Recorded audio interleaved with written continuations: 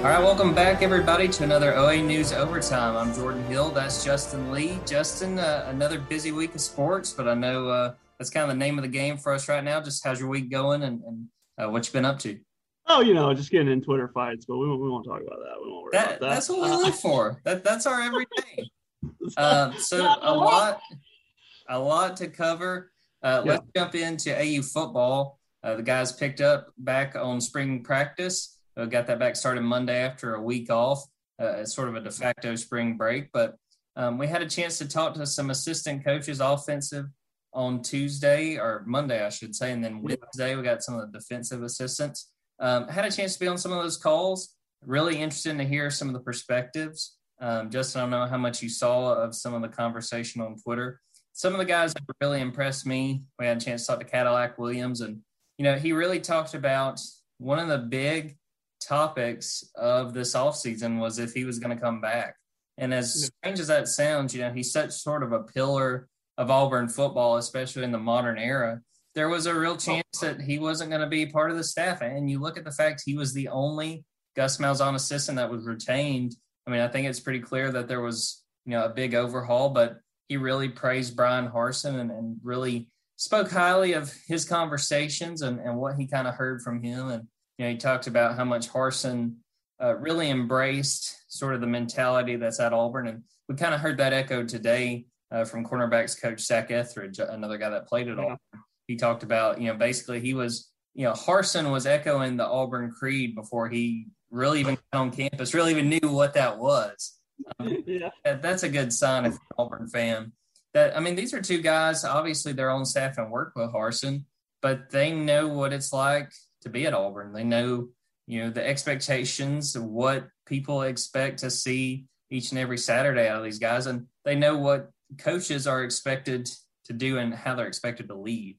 And I think their conversations and what they had to say about Harsin, to me, really stood out and really showed, again, it's all talk right now. That's all it really is during the spring. But I think you got to be encouraged by what some of these guys that have been around the program for a long time had to say, sort of about their early feedback on Harsin. Yeah, I was going to ask about Zach because obviously, we talked about it during the coaching change. Like we figured, the layups of who you want to keep. It starts with Cadillac, and then of course T-Will, who's down in Orlando. But it seems like, do you think on the defensive side, Zach Etheridge fills that void a little bit? I mean, obviously, he's Auburn through and through. So do you kind of like that, the way it's, they have that orange and blue blooded guy on both sides of the ball, right? I guess maybe it just kind of worked out that way. They could have had an O-line coach or something instead. But I don't know. Do you like kind of Zach Etheridge maybe carrying that torch on the defensive side of the ball, kind of picking up where T-Will left off? Because that's kind of how I see it. I do. And, we got to point out, too, that it would have been Tracy Rocker. He would have been a third guy that played at Auburn. But that's, both Zach Etheridge and Cadillac are more of the modern era of Auburn football. Rocker was late 80s, so that's a little bit of a different – you're talking about that's before Arkansas and South Carolina were in the conference. That's going back a little bit, a little ways back. But, I think that it's good to have a guy like Etheridge. I think, I was really impressed just talking to him as a young assistant. He talked about how much his experience has set him up, playing. He really, really harped on how big Ted Roof, who used to be Auburn's defensive coordinator, has been in his life. And really, he said Ted Roof was why he got into coaching. And he harped on, he wasn't the most highly recruited guy and sort of how that influences how he looks at recruiting. Obviously, he's still going after the 4 stars and 5 stars, but, he understands what to look at for guys that are going to play at Auburn. Zach really talked about you got to have a blue collar mentality. You got to be a guy that's going to work. And it's so funny to me when I think about, back when Pat Dye passed away last summer, talking to some of his former players, so many of them talked about, a lot of them were East Alabama guys and they, were hard nosed and went to work, the proverbial taking your lunch to work and just grinding and doing everything you can, leaving it all out there on the field. I know that's a different era, but I think that's sort of what Etheridge sees as Auburn football. I think that's got to excite the fans. And I think especially him coaching the cornerbacks, there may not be a position of more depth. I think you want a guy that knows the expectations. And obviously there's been great Auburn cornerbacks through the years. So I think that's really promising. And I think that is good. I think they've got a nice blend of guys that have seen how Auburn has prospered in the past and when things were working, what it took from the players to even the coaching and the philosophy, with guys that want to come in and do something new, guys who have had success elsewhere. And you hope that kind of is a little bit of a concoction where you get a little of both. You kind of understand the parameters of what works at Auburn and the parameters of just what works in general in today's college football. Yeah, I think it's kind of interesting that it's, hey, there's two people from, 2004 season and the 2010 season, right? You're national champion and SEC champion in 2004. So, yeah, you got representatives from both. You got Hard Fighting Soldier and All In. Those are two big moments in Auburn football history. So, it's kind of a relief. Like they're still going to sing the fight song after games. You know what I mean? Like, it's a new coach from Boise State or whatever, but, some of these guys are going to carry some of those same traditions. That's always – I feel like every coaching change you have those kind of guys. It just makes sense to have people who can connect with the players and somebody to hold over from before. But in those two guys, if you're going to have that token person, I think they got two good ones in those two. And you've got – they're really two rising coaches who have only their potential ahead of them. Cadillac, obviously, he's in his first college job, and then Zach Etheridge, Dana Holgerson obviously had nothing but good things to say about him. So yeah, I'm sure it's pretty enlightening to get to talk to them this week. So yeah, no doubt. And contrary to popular opinion, contrary to Twitter, it's not wholesale changes. They're not turning the field blue, even though that out on April Fool's Day. I did a double take. I was like, oh yeah, wait, it's April. Yeah, what day is it? Wanted to run through some of the other quick observations on the other assistants. Was really impressed with Cornelius Williams. He's a guy that I kind of had forgotten. He's a receivers coach now. He is coached at just about every program in the state of Alabama. He coached at Jacksonville State. He's coming from Troy, coached at South Alabama. He grew up early years in Mobile, moved to Birmingham. I think he even spent a little time at UAB. He played at Hoover. I think he was on two-a-days back in the day. Yeah, he was.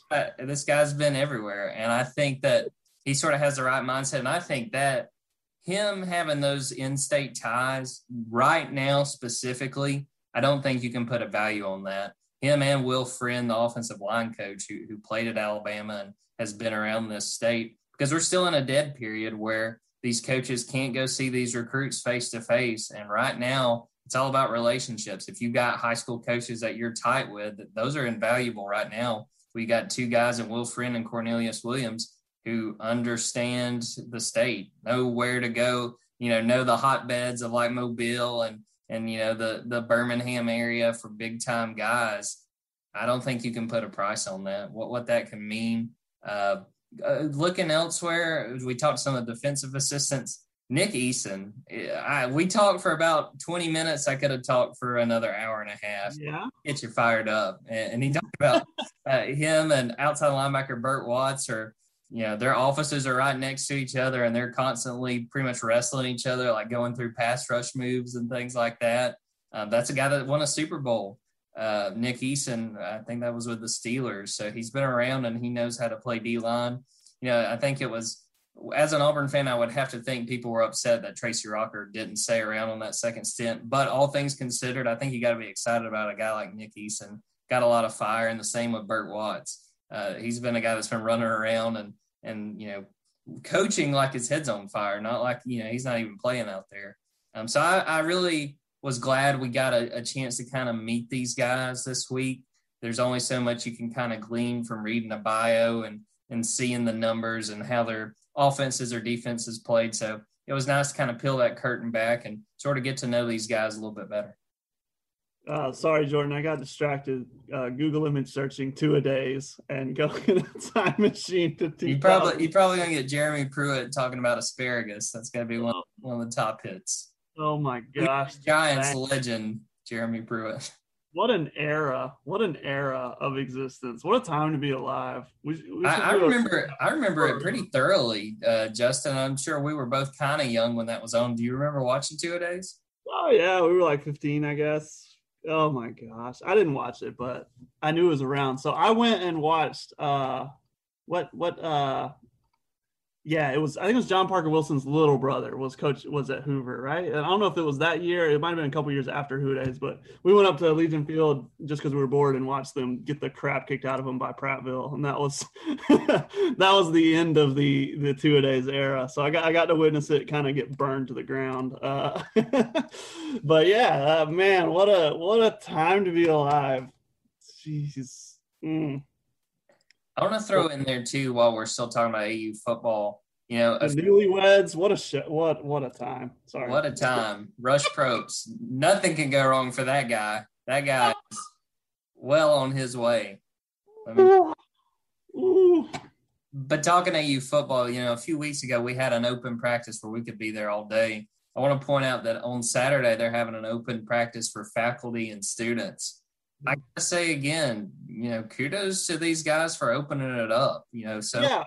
In this era, it's just so common for coaches to lock out everybody they can lock out, media, anybody, fans, anybody they can. And, kudos to Brian Harsin and the staff. They're doing everything they can to let fans see. And I think that's important with a new era to try to build a little bit of interest. I think we all are still trying to get a sense of what we think reasonable expectations for this team can be this fall. No better option than to let the fans come out there and watch and build that kind of excitement to hopefully, if we can get fans, a full crowd in Jordan-Hare this fall, they'll show up and they'll be knocking down the gates to get in there.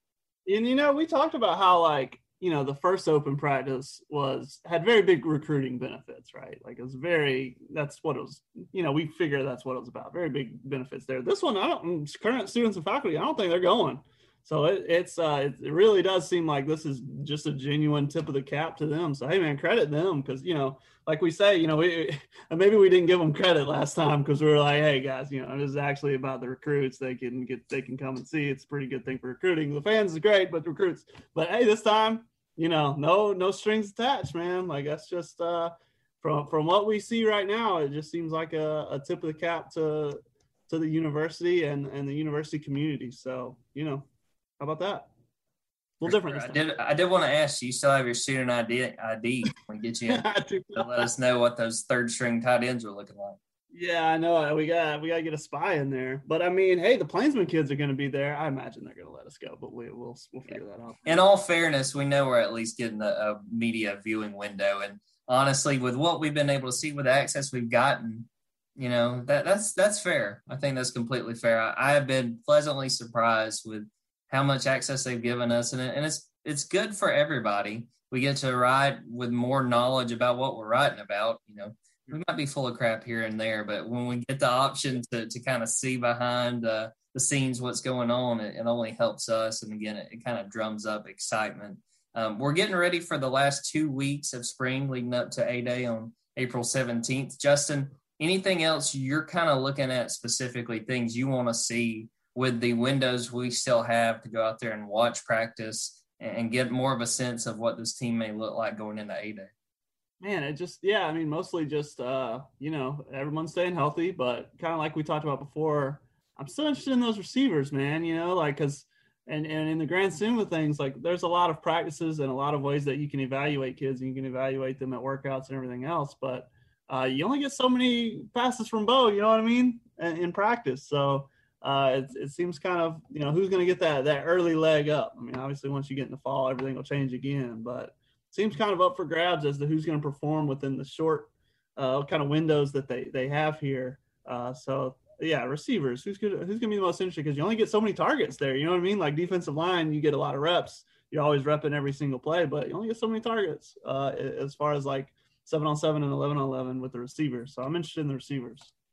No doubt, and they've got some guys banged up, and it's still, we're only about halfway through spring, so you don't have a lot of margin for error as far as other guys getting hurt and needing other guys to step up. We're looking at a guy like Kobe Hudson as it stands. He's a rising sophomore, and he might be the most experienced receiver on the team. So That's definitely a position of focus, a position that people need to keep their eye on. Well, let's transition to women's basketball. A big few days for the women's basketball program. Justin broke it on Saturday that Auburn has a new head coach. Johnny Harris, coming over from Texas, was previously at Mississippi State.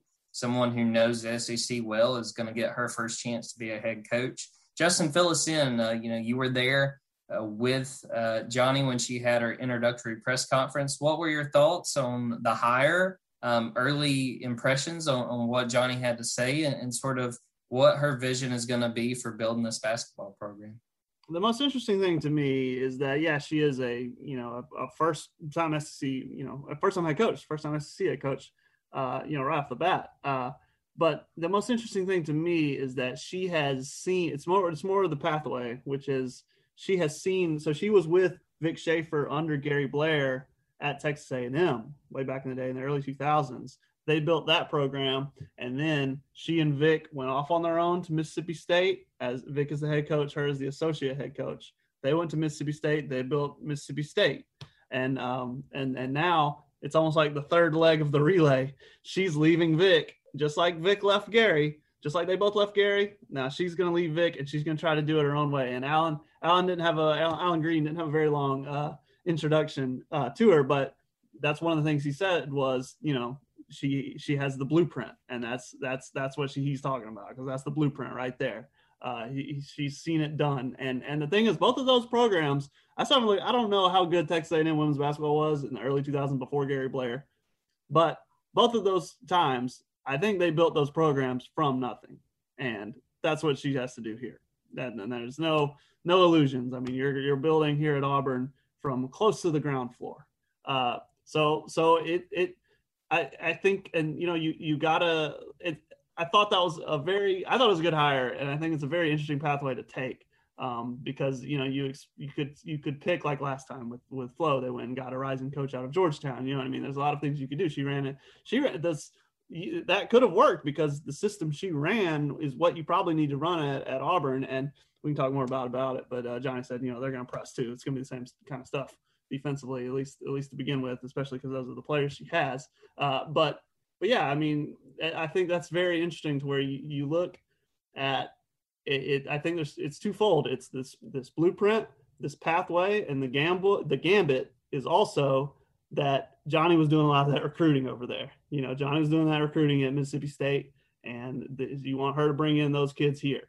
And because it's all about recruiting. And she said that in her intro press conference, those words, it's all about recruiting. And yeah, that's true. She's right. So yeah, overall, I mean, I would encourage people to watch the press conference. This is a brisk, like 20 minutes or so, wasn't that bad. They say up front, she's very soft-spoken. Alan said it, and she said it. She's not the showman like Bruce Pearl. Bruce Pearl will get up there and engineer the circus for you. But hey, it's all about the court. So yeah, I think the longer she talked, she's a little bit nervous and she got more confident. But yeah, I mean, she seems sweet, and it's just going to be interesting to see how fast she hits the ground running. And again, we talk about a fit. She feels like a fit. She feels like she likes the family atmosphere. So all those things are, yeah, I mean, it's all there for anyone to see. But that's the most interesting thing to me, is that they went and found somebody who has been a part of a build just like this. I mean, you could have either gone to South Carolina to pick up a Don Staley assistant, or you go to Mississippi State when you're saying, oh, I'm Auburn. What do I want? Who do I want to be like? Who do I want to build after? These people built something from nothing. So they went the Mississippi State route, and they got but yeah, and I think it's, as Alan said, her name kept coming up in all their interviews and their searches. So it's a very interesting hire. But yeah, very interested in kind of the choice they made. Very different also, I'll say, from Alan's other two hires, from Brent Crouch for volleyball and Brian Harsin for football. Yeah, just based on what I know about Johnny, we kind of were having conversations Saturday when it looked like, it was going in that direction. She was going to be the choice. I think there's a lot to like about this hire. when I think about SEC basketball sort of in the modern era, it's been South Carolina, it's been Mississippi State. I think getting her, and I think about specifically, when I was in Columbus, she was able to go get Jessica Carter out of Harris County. That's just, sort of West Georgia, just up the road from Columbus. Obviously, she did a good job recruiting because Jessica has been really good at Mississippi State. And I think they had success in the limited time they've been at Texas. They made it to like the Elite Eight, I think, this year. I mean, they were a really good team. So, I think it's natural, like you said, there might have been a little bit of nerves in that introductory press conference. And I always think it's funny just with coaching hires in general. You got to think, too, even if they're experienced, this is a new job. You're stepping up and you're taking more responsibility, even if that's talking in front of a camera and answering questions. So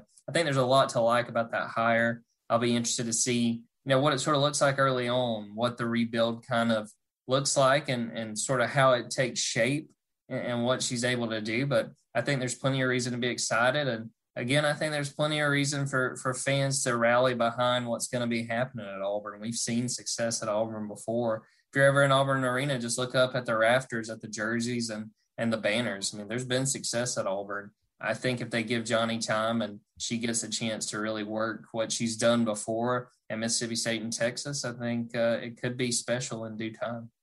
Right. I don't know how far you want to get into this, but, it's going to take a change. It's going to take a culture change from a lot of, from inside the locker room and up in the stands.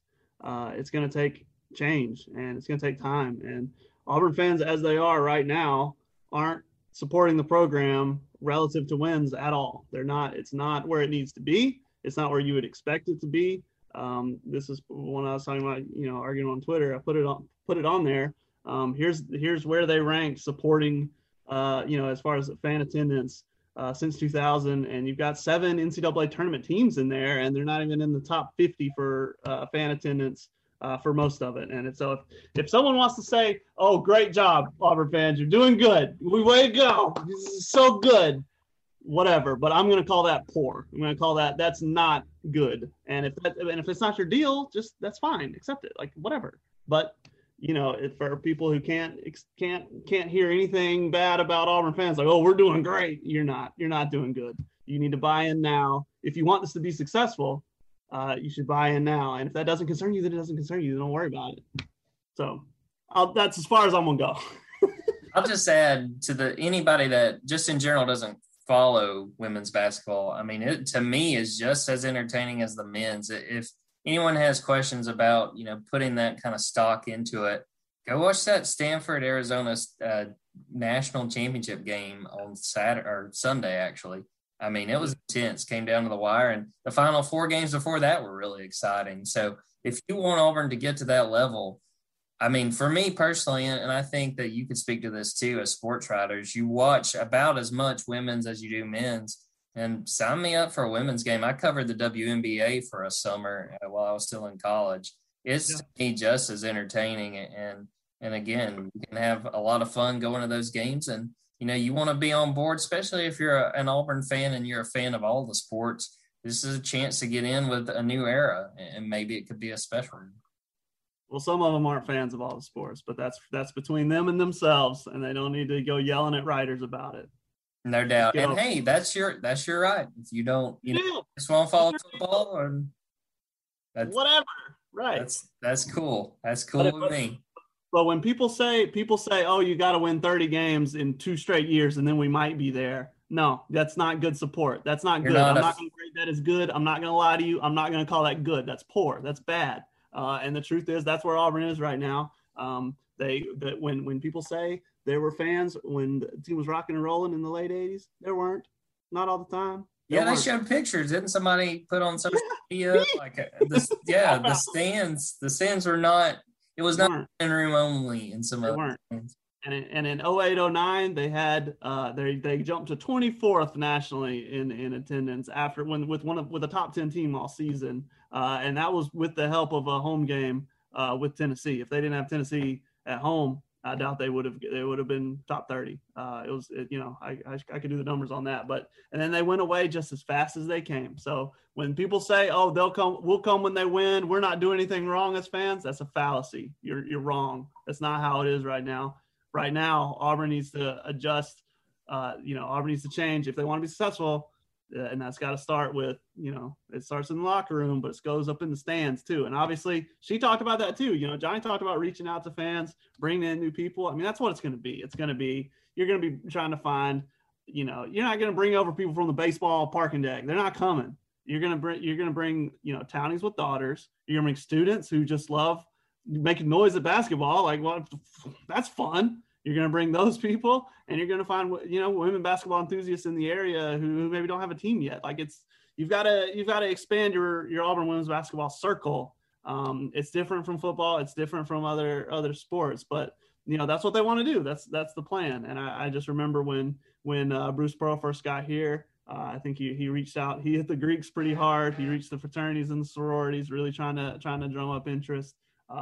And there, I mean, obviously you talk about a pathway, there's something to be followed there. There's something that, Johnny can take notes from Bruce in trying to drum up interest there. So it's going to take a build. So, if you're on board, get on board. But it's going to be a build. And I think everyone knows that. And I think, just to take one more kind of inference from Alan Green, in his presser, if you watch it, it's a little bit different from Brian Harsin. Brian Harsin is, has a football power. He has the keys to a Cadillac, no pun intended on the running back coach. He has the keys to a Ferrari, you know what I mean? Because it's a top program, top 15, top 10 football program. And obviously this isn't that.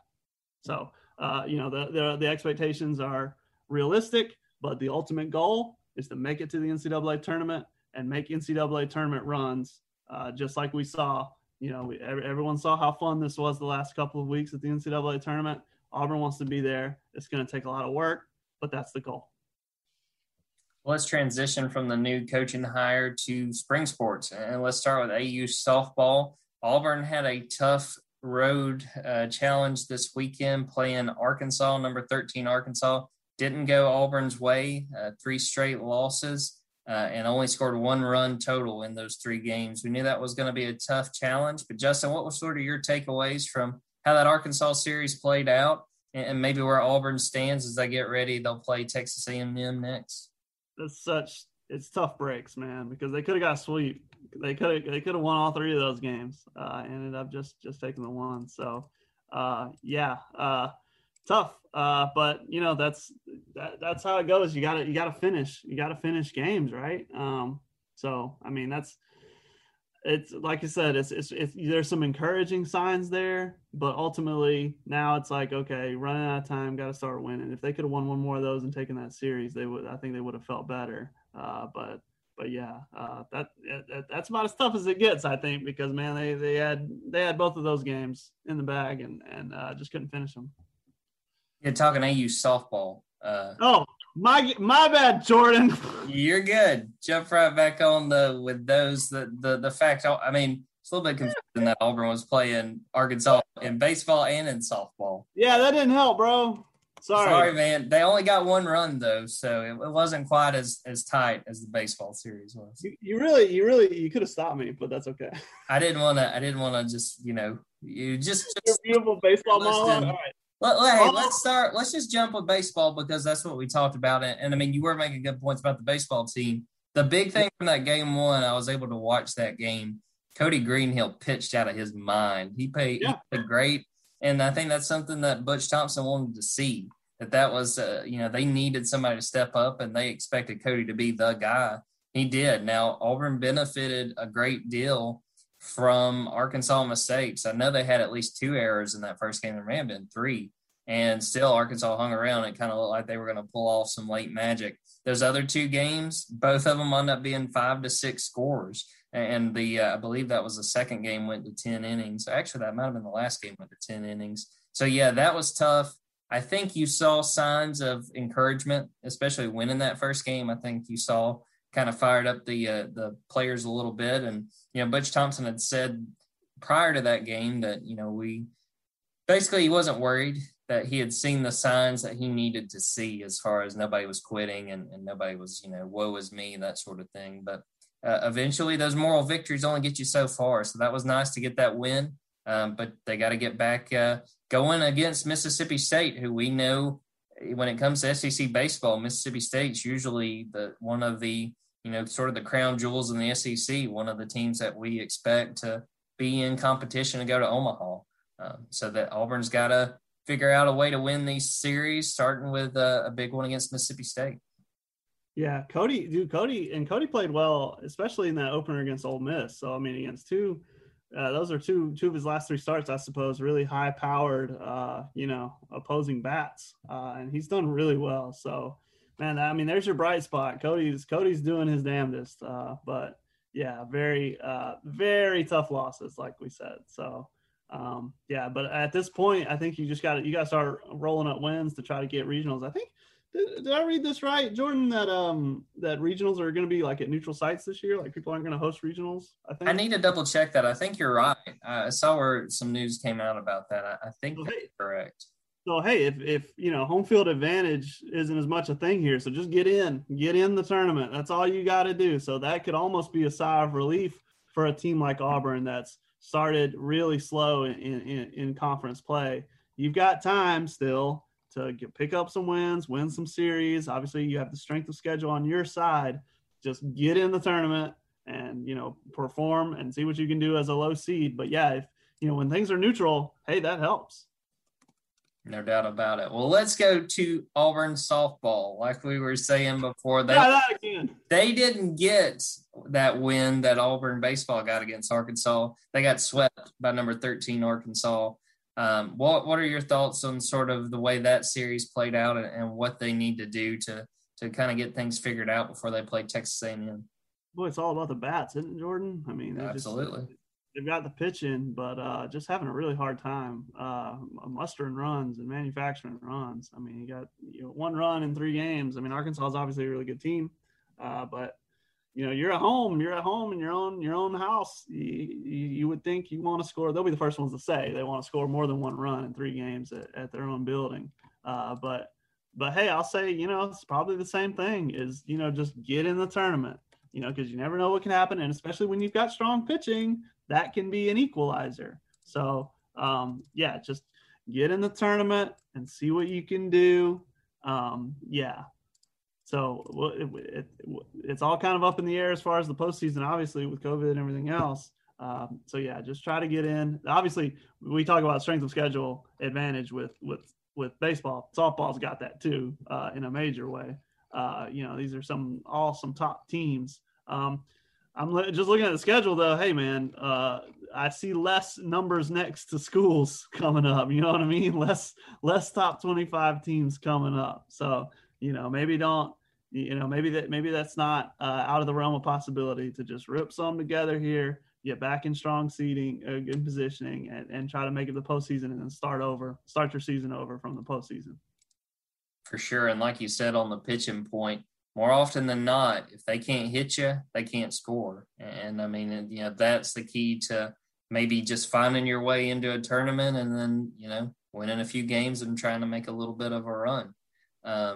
Looking at that, at this point we're getting going through the rest of the spring. Justin, what are you working on? Anything of note as we go through the rest of this week? A little more of women's basketball. With Johnny Harris, saved a little bit from that press conference, so we'll talk about that. We've got, I'm trying to get Unique Thompson on the horn, man. That draft is coming up next week. I think it's the 15th, unless I'm crazy. I think that's the WNBA draft, so we'll see what her kind of preparation is like and what it's been like for her. So a little bit of that going on, and then obviously this weekend, baseball and softball. We'll see how they fare. So, that's about it. So we got all area coming up, right? Isn't that right, Jordan? We're yes, sir. Yeah. We got so obviously still got AU football and spring stories. I'll have a bunch from the assistant coaches we've got to talk to. Have some AU baseball, and then finally getting to all area basketball, boys and girls. We had a lot of really strong local teams this year, and had a few teams play for championships, and Glenwood Lady Gators won a championship. So a lot of success, and we're going to take Saturday and Sunday to kind of celebrate their big accomplishments and what they were able to do. So that'll be exciting and kind of wrapped all into not only AU baseball, but high school baseball and high school softball. We're getting to the nitty gritty right now with area play starting up. And again, if you look at the rankings, we got a lot of really good teams, and they're going to be facing off and trying to fight. With these areas, you got really good teams and only 2 spots to make it to the state tournament. So it's going to be really competitive these next few weeks. Yeah, Auburn High baseball, baby. They're number 1, probably going to drop number 2 pretty soon because they dropped that 1 versus 2 game. But hey, man, it doesn't matter. Hey, once area play starts, it doesn't matter, man. You're just trying to get your spot in the postseason and then roll from there. So, yeah. No doubt. Well, right now is sort of the heart of baseball season, Justin. We talked about local baseball. We talked about AU baseball. Atlanta Braves getting started. I know you and I count that as local coverage when we get that on the front. Justin, what's some of your favorite memories of baseball, whether it's growing up, either playing or watching it, or even what you've gotten to see now, through your professional career? Man, you said it. It's got to be that trip to Omaha, man. Going from, regional night, Stephen Williams ripping that home run at Georgia Tech. Holy crap! Talk about a lightning bolt. That was insane. To the trip to North Carolina, got to see Chapel Hill a little bit, and then by the first inning of that game 3 or whatever it was, we knew we were going to Omaha, and then Omaha's a fun trip. So all right, let's go a little inside baseball here. No pun intended. Literally. Yeah, a little bit. So Omaha's kind of a crazy trip to make as a reporter because that's not New York. Like, there's not a lot of hotels there. It's not a huge hub. There's not a big airport, but here you have 8 teams and 8 fan bases who come for this World Series. So it's kind of tough to get there, right? So we ended up piling up, me and 3 other reporters, or media members, piled up in a rental truck and went up there, drove up there, and so kind of jumped hotels a couple of times. So it's a tough trip to make, but I'm glad I did it, man. That's a bucket list item for sure, even as crazy as it is. So yeah, that's definitely my big baseball memory, I guess. And then I just know, when I think about the Braves, obviously their influence is everywhere here. In my brother's room when I was little, he had the neon Dion poster of the Falcons Braves. He's running one way and the other way. I was like, man, that's the coolest thing you'll ever see, man. So yeah, that's all I got. I did want to say, I'm kind of imagining in my head when all you guys were in one car that they had you like the granny and Beverly Hillbillies. You were like on a rocking chair on the top of the car. Like they just had everybody in the car. For me, when I think about baseball season, the thing that always comes to mind to me is being, early teens, like summer, June, July, just got done cutting our grass. I'm sitting by the pool and I got the Braves radio on and listening to Don Sutton and some of those guys. That's always sort of my memory. And my maternal grandfather was a huge Braves fan, and he liked to kind of, he seemed to disagree with Bobby Cox sometimes. He would often say somebody needed to go in there and wake up Bobby, make sure he was awake in there. But Braves is, it's just, to me, that's what I think about when it comes to spring baseball. And, I was on a radio call the other day with a radio station in Arkansas, and they were just asking just about baseball. It was actually opening day. And they were asking, when it comes to Alabama, the state of Alabama, who is their major league allegiance? I said, it's the Atlanta Braves. And they were like, okay, well, who's number 2? And I was like, I don't think there is enough. I guess I should have said like the Montgomery Biscuits and something like that. But it's like, I don't think there is a number 2. I think it's the Braves by a pretty good long shot. So that's a pretty fun conversation, kind of getting to weave in baseball and sort of the local area. There you go. Yeah, man. It's that time. Maybe the Braves can get a win here in a minute, and we'll see. That'd be great. Well, Justin, I appreciate you jumping on. Always, for the listeners, thanks for listening. We enjoy getting on and recapping everything going on. Again, thanks for listening. And until next time, take care.